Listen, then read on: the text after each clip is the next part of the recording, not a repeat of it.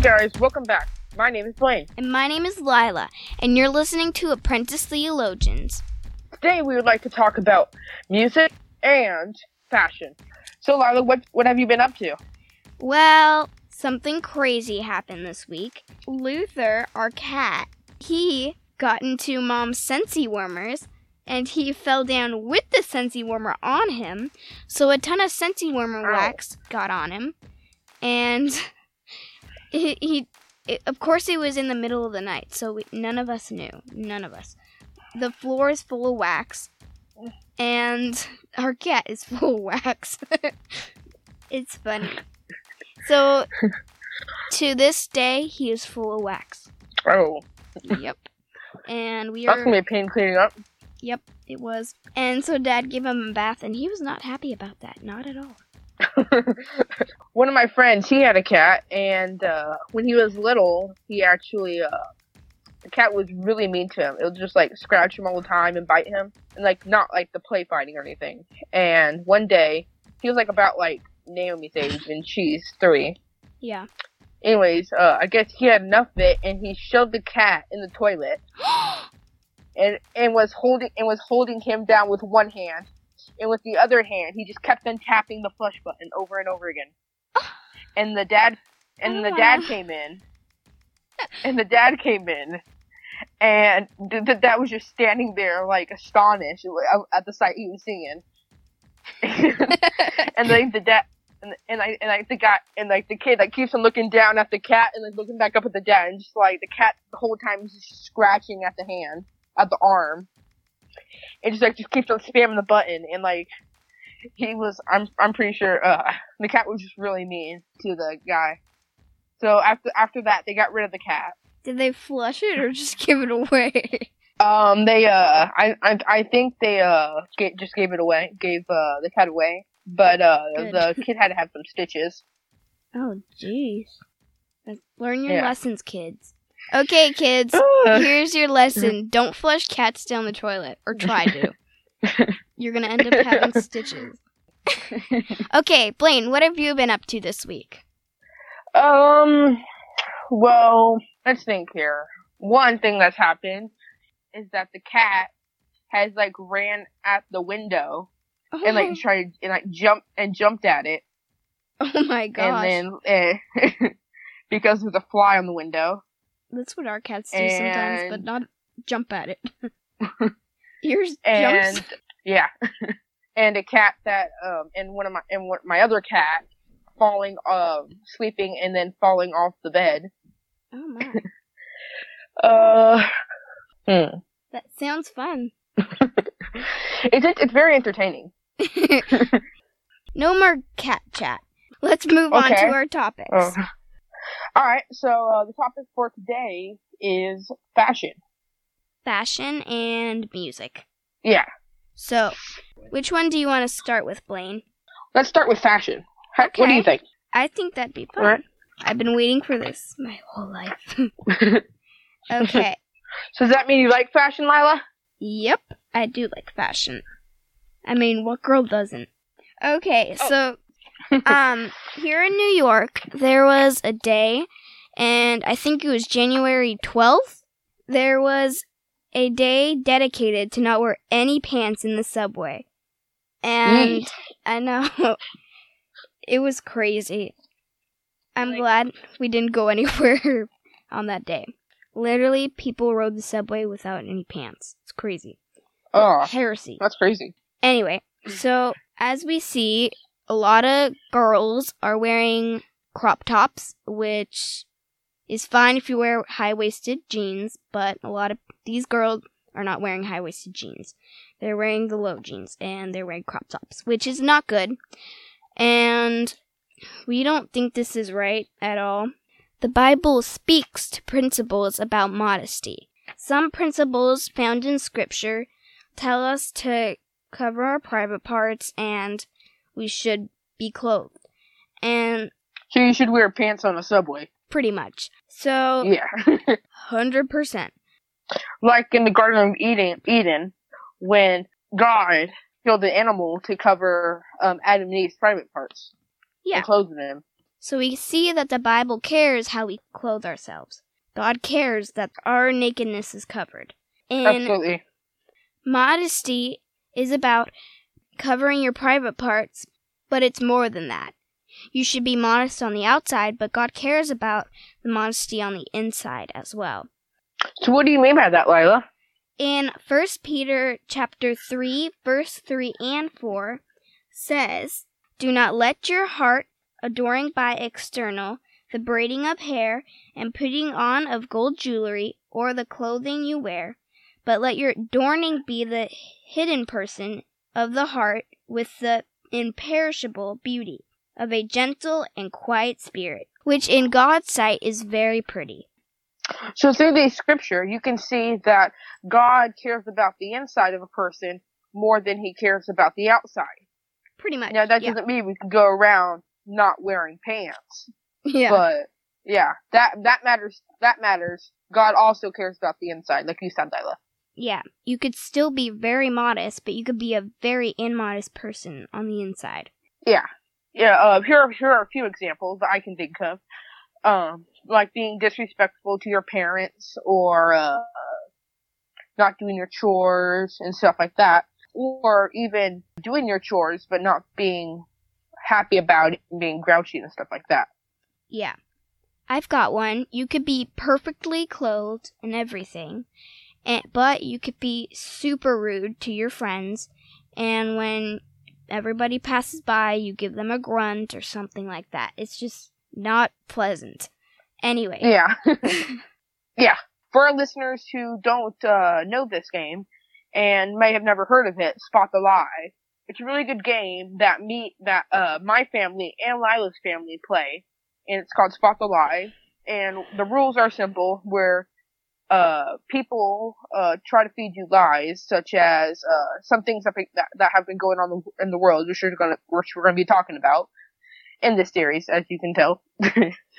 And you try to spot the lie, or something that's wrong with the picture, and pretty much try to spot it, like it says in the title. Yeah, basically seeing where it differs from God's word. Exactly. Wow, you say it better. So, can you think of any lies about modesty? Yes.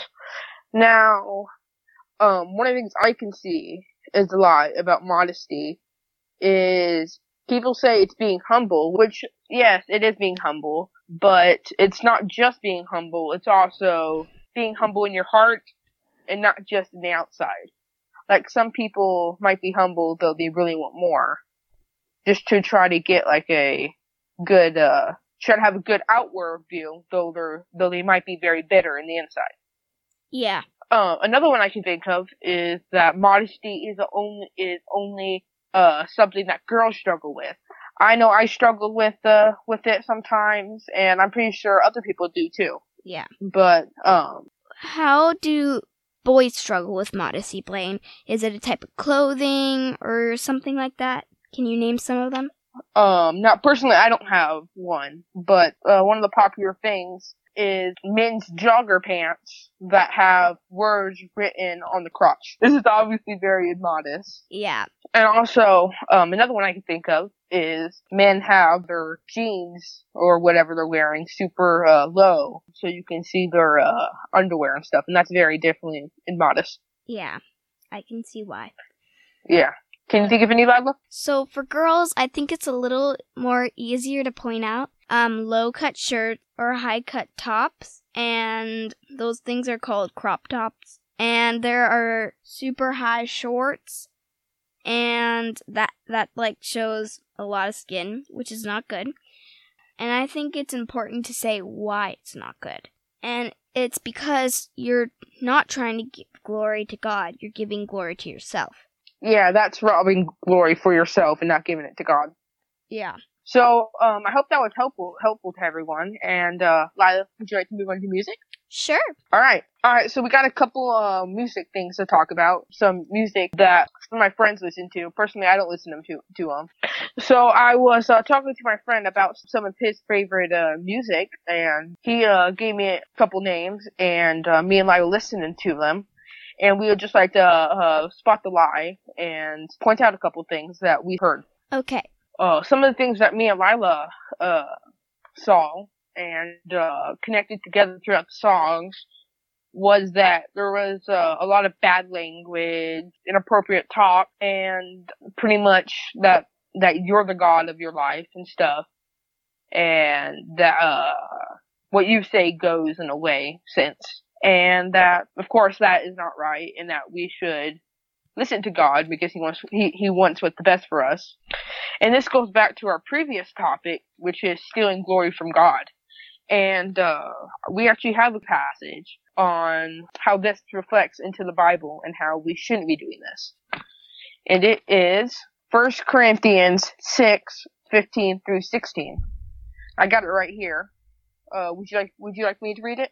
Sure. Alright.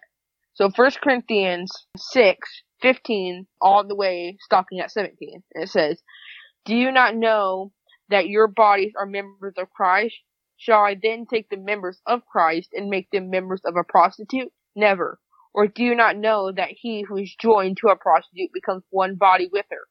For as it is written, the two will become one flesh."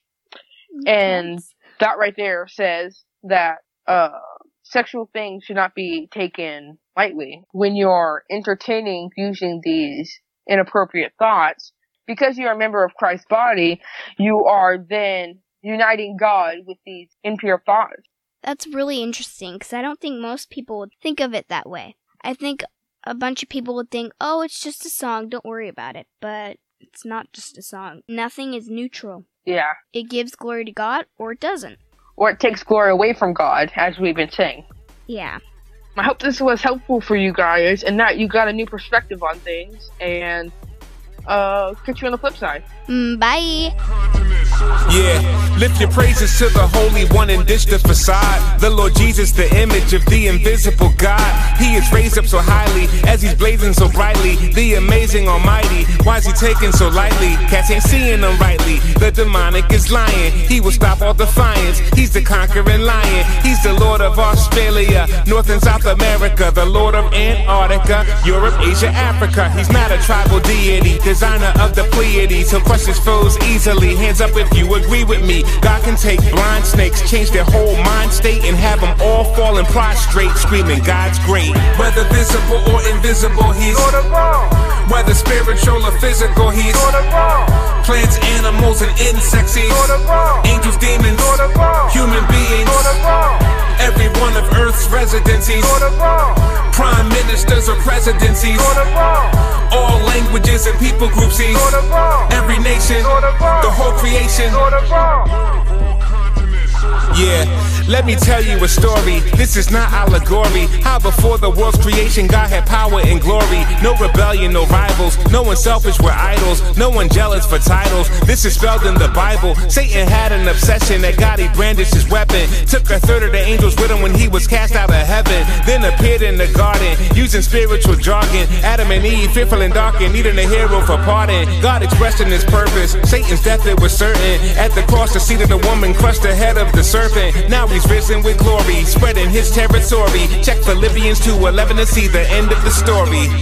Whether visible or invisible, he's whether spiritual or physical, he's plants, animals, and insects, he's angels, demons, human beings, every one of Earth's residencies, prime ministers or presidencies, all languages and people groups, he's every nation, the whole creation.